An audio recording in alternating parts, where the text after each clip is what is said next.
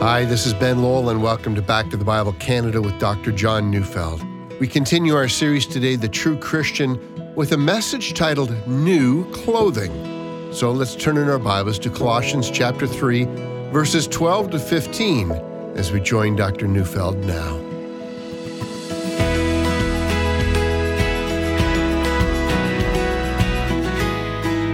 When I was a young lad, I used to be a very big deal. Late August or early September would roll around and I would be off with my mom to buy new clothes for the coming school year. Now, we didn't have a lot of money as a family, but every summer, myself, my siblings, we went to the raspberry fields to pick raspberries, and from the money that we got, we bought new clothing. In our study of Colossians, we've seen that Paul has been using the analogy of clothing, and we might wonder, why that illustration? What is it about taking off old clothing and putting on new clothing that illustrates the new life of the Christian so well? Why not use a different illustration, like moving to a new culture or adopting a new lifestyle or even getting a new job? Surely those might be illustrations that are appropriate to coming to Christ. Why does Paul think that taking off old clothing, putting on new clothing is an apt illustration? Now, Paul never actually uses the word clothing here, but it seems to me that is implied.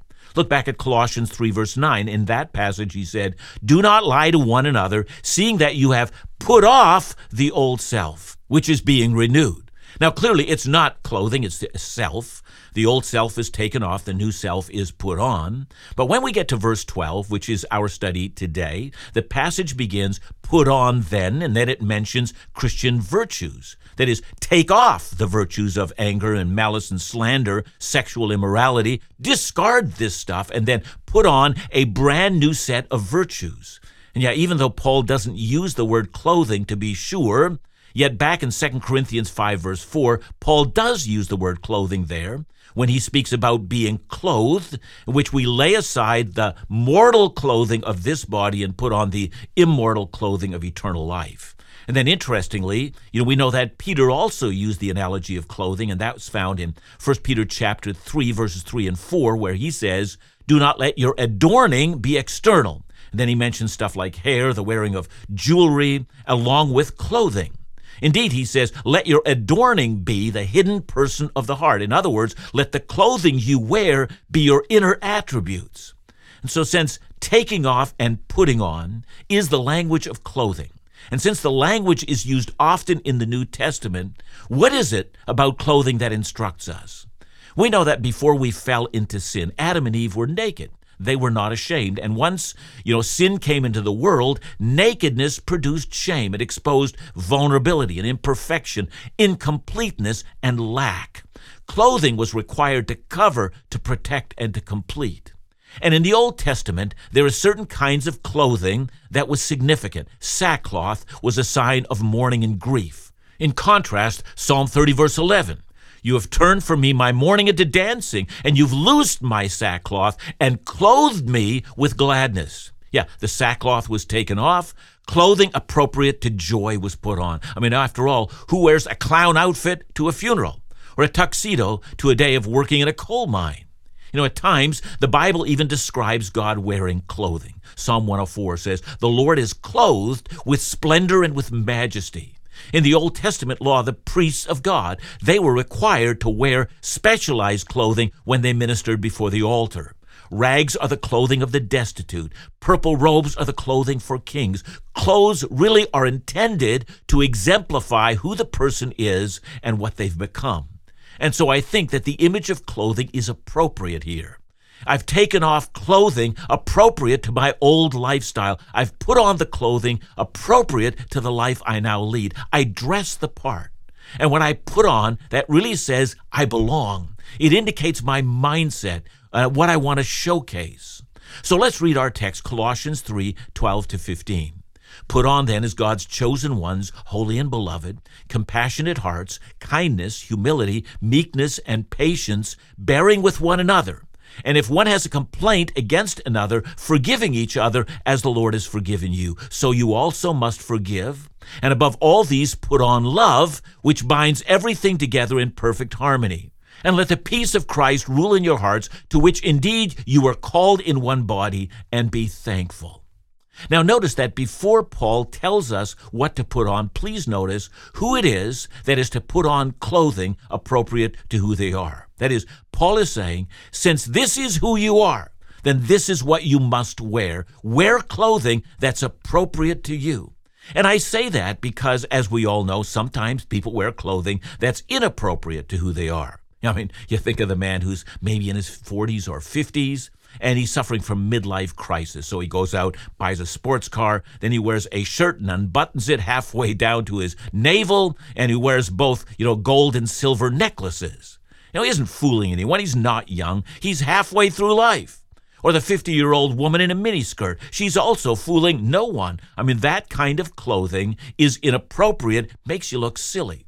And that's why sometimes in contemporary language, we speak of the person who's the put-on, or that their clothing doesn't display who they are. Rather, the clothing is attempting to obscure who they are. But that's not so with us as believers, says Paul, and notice who he's speaking to. First, in verse 12, he's addressing God's chosen ones. The Greek word is the word elect. These are the people God has elected as his own. Ephesians 1 verse 4, Paul says to God's people, you're chosen by the Father before the foundation of the world, and that highlights that it's God who has made you his own, and also the overwhelming thankfulness that we owe to God for making us his own. But of course, the word elect or chosen borrows from the language of ancient Israel. Israel is a chosen nation, set apart for God for a special purpose. And every Christian today needs to think of himself or herself in those terms. Then the second description is that we're not only chosen, but we are made holy. We're set apart for the Lord and for his work. To be holy is not only separated from the rest of humanity, but it's separated for a special purpose, for moral implications. It means we're separated from sin. And the last section, Paul warns Christians that they're also not to be involved in sexual sins nor relational sins with others. Everything from sexual immorality to anger and slander, that needs to be put off. That's the clothing we used to wear. It's not appropriate now. The third description is the word beloved, and that's a wonderful word. It's speaking of our standing before God. We're the people whom God looks at with affection, whom God has planned an eternity of good. And so if that's who we are, dress the part. Wear the clothing that's consistent with your identity. If you're a king, would you dress as a pauper? If you're a priest, would you dress as a clown? If you're a mother, would you dress as a prostitute? If you're an athlete, would you show up in the uniform for the opposing team? Of course not. So if you're God's elect, holy and beloved, dress the part. And so Paul describes clothing befitting the Christian. And just so we remember, that clothing is in opposition to the clothing we once wore in our pre-converted state. The clothing, of course, is not literal clothing. It's the new identity of the believer. It's the way we behave. It's the way we interact with others. And so in verse 12, we have 6 descriptions of our inner character. And then in verse 13, we have an assignment as to how to deal with difficult people. In fact, I might say that verse 13 is a test case in how character descriptions work out in real-life situations. And then in verse 14, we're told that there is but one virtue that binds all the other virtues together. Another way of saying, if love's missing, all the other virtues won't work. And then in verse 15, we move from putting on virtues to allowing something to happen. Don't resist this thing. Well, let's start at the beginning. 6 virtues that every Christian must put on. The first of the 6, put on compassionate hearts. To have compassion is to show mercy or concern for someone else. And Jesus is our best example of compassion. Matthew 14:14 says that when Jesus saw the great crowd that had come to see him, he had compassion on them because they had come on foot for some distance. He looked at their plight and he was moved to heal their sick. In the next chapter, chapter 15, when Jesus feeds the 4,000, the text says that before Jesus did the miracle with the bread and the fish, he saw the crowd that had come to see him. They were subsistence farmers. Food was often scarce, but they had come to see him, and they were intensely hungry. And he saw their need, and he had compassion on them. In Luke chapter 15, Jesus tells the parable of the prodigal son, the son who had squandered his inheritance, spent his money on prostitutes and reckless living, and then in desperation, when he's working for a non-kosher pig farmer, a Gentile. And this son is hardly able to feed himself, even though he came from a house of plenty. With his tail between his legs, he heads for home. And when his father saw him from a distance, he had compassion on him. He looked at his son, who deserved nothing but condemnation, and was moved with pity. Put on that clothing, says Paul.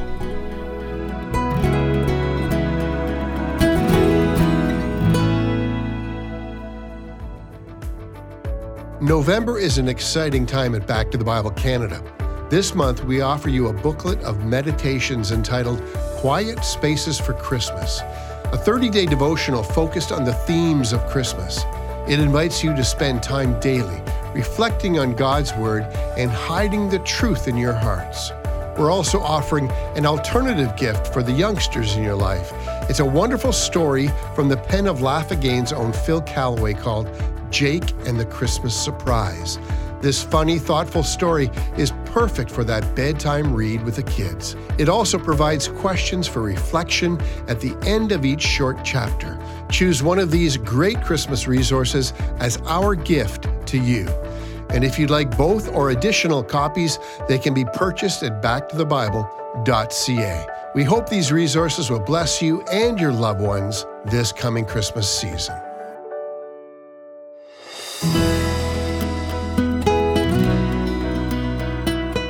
It's so easy to condemn people for all the dumb and immoral and foolish things they do.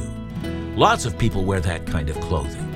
But the chosen people of God prefer instead to clothe themselves with compassionate hearts, looking to rescue the broken, heal the sick, feed the hungry, and clothe the naked. I don't know what that means for you, but it might mean getting involved in ways that lift up those who are sinking. Wear that clothing, says Paul. Be known for compassion to those who need compassion. The next virtue, the next piece of Christian clothing is the virtue of kindness. To be kind is to do something for the benefit of someone else. Philippians 2 verse 4, it's an excellent example of it. It says, "Let each of you look not only to his own interests, but also to the interests of others." Are you watching people around you? Now look, I do know that by nature, some of us are far more sensitive to the needs of others than the rest of us are. And there was a time in my own life when I thought I should be more sensitive to people's needs, and so I tried to guess their needs, and I always marveled because I got it wrong most of the time. And my wife, Kathy, saw needs that I was oblivious to. Look, when Paul is saying put on the clothing of kindness, he's not telling us to be more sensitive. However, when we become aware of the needs of others, when it becomes plain that someone is in need, don't you turn away. Remember that you wear the clothing of demonstrating mercy, help, concern, doing what you can to help others bear the burdens that they bear. Be known for kindness, for when there is a need, don't you turn away. The third virtue, or the third piece of clothing, humility. And humility, as we all know, is somewhat difficult to define. There's a very well-known joke about the person who wrote a book called Humility and How I Attained It. Yeah, of course, the minute we think we've attained it is the very minute we've lost it. So how do we attain something that we can never admit that we have attained? Because the minute we do, we lose it. Well, I think all of that is based on a faulty view of humility. Go back to an earlier passage in Colossians 2, verse 18. Let no one disqualify you, insisting on asceticism and worship of angels, going on in detail about visions. Watch this. Puffed up without reason by his sensuous mind. Do you see the proud mind? That's the person who says, look at me.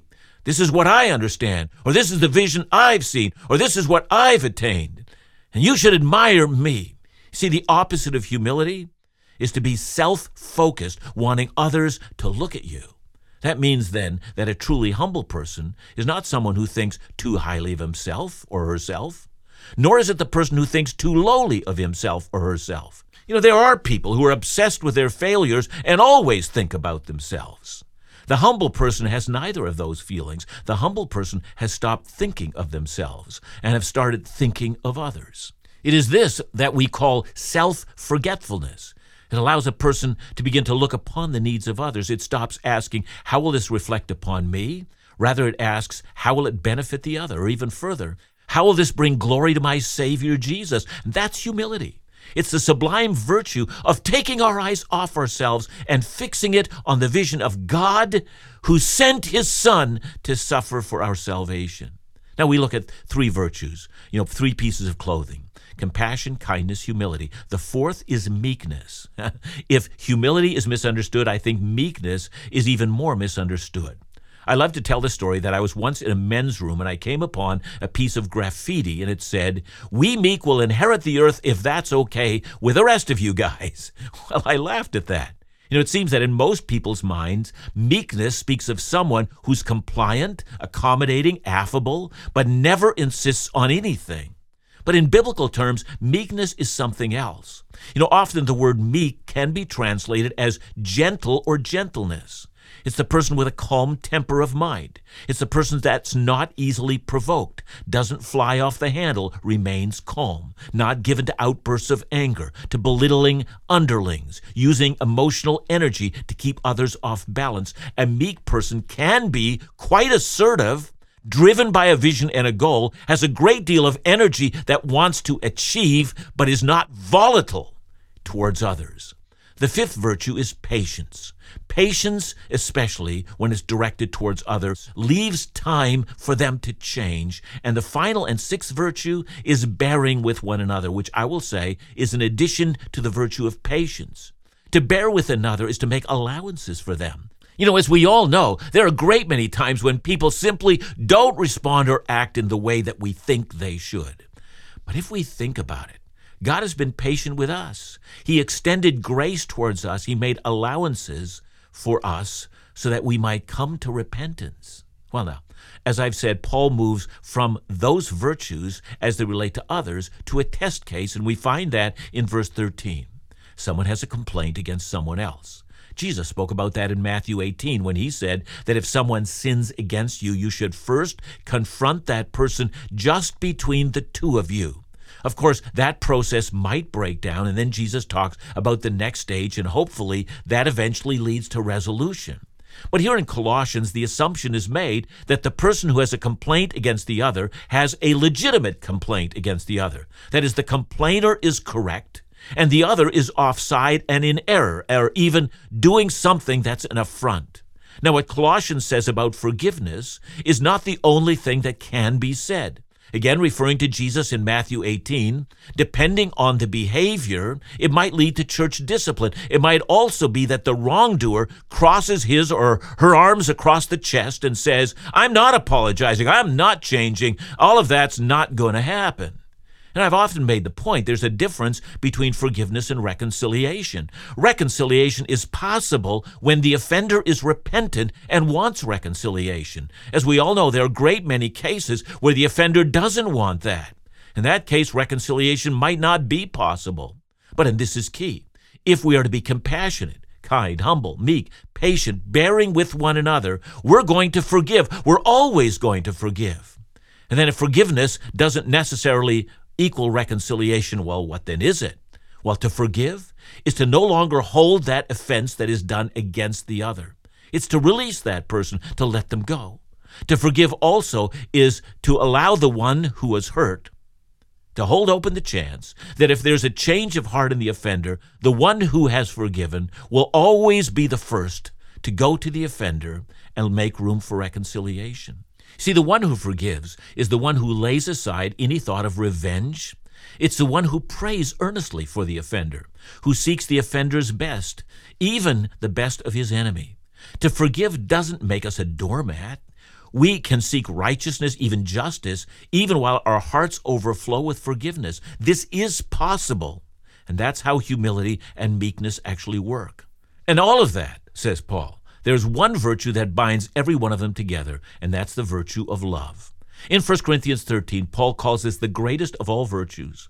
Love is why Jesus came into the world. God so loved the world that he gave his Son.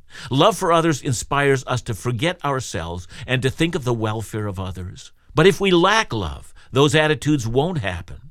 Love allowed the father of the prodigal to be moved with compassion when he saw his son from a distance. It allowed him to get beyond the fact that young man had squandered his inheritance. But love inspired reconciliation. Love for the lost inspires evangelism and mission. Love for others is the fuel that inspires sacrifice and suffering so that someone else can live. 1 Corinthians 13, Paul says that love is patient and kind. It seeks not its own. That's love. Jesus said, "By this will all men know that you are my disciples, by how you love one another." There is no virtue that has greater emphasis than the love that Christians have for each other. And once love lives, Paul says, then be at peace.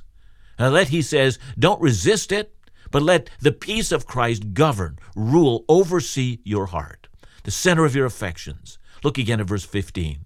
And let the peace of Christ rule in your hearts, to which indeed you are called in one body, and be thankful. And the reason Paul adds that we are called to one body is because he knows how important this is for the church. The thankfulness in context is thankfulness for what we have in each other. Well, now, I began speaking about clothing and how in the fall as a boy I was excited. I got new clothing. It meant I'd grown and things were all new. You know, for a Christian, our new clothing showcases both who we are and how we are to be seen. It demonstrates that we truly belong to Christ and value Christ. It highlights what we think is important and what we think is of little value. And when someone who's not a Christian should ask, what's it like to be a Christian? The correct answer is, have a look at the clothing I wear. In fact, the clothing I wear is the very things that I value highly, for they've been given to me by Christ.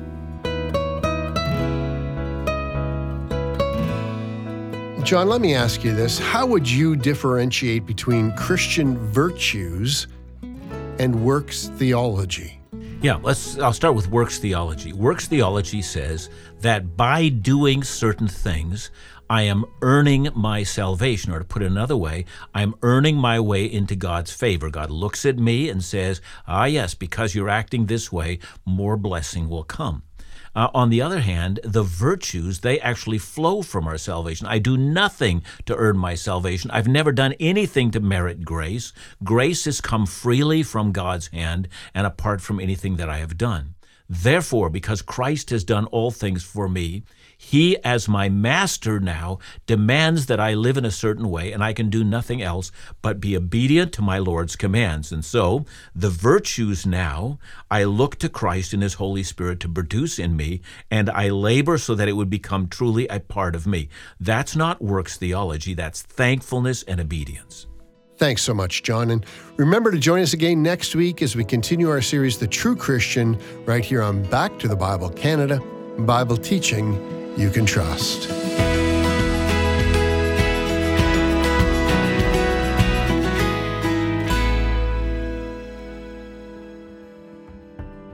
It's never too early to start planning your travels for the new year. And our April 2024 Caribbean Ministry Cruise may just be the right mix between relaxing and spending time refreshing your walk with Jesus. You won't want to miss this incredible opportunity to vacation and be under the direct teaching of Back to the Bible Canada's Dr. John Neufeld, laugh with Laugh Against Phil Callaway, and share moments of musical inspiration with special guest Amanda Stott. With breathtaking scenery, laughter, fellowship, and spiritual encouragement, it's guaranteed to be an unforgettable vacation experience. Now it's filling up faster than we'd imagined, so touch base soon for more information or to sign up. Just visit backtothebible.ca or call us at 1-800-663-2425. And please note that with all ministry travel events, no ministry funds are used and all related costs are covered by those who participate.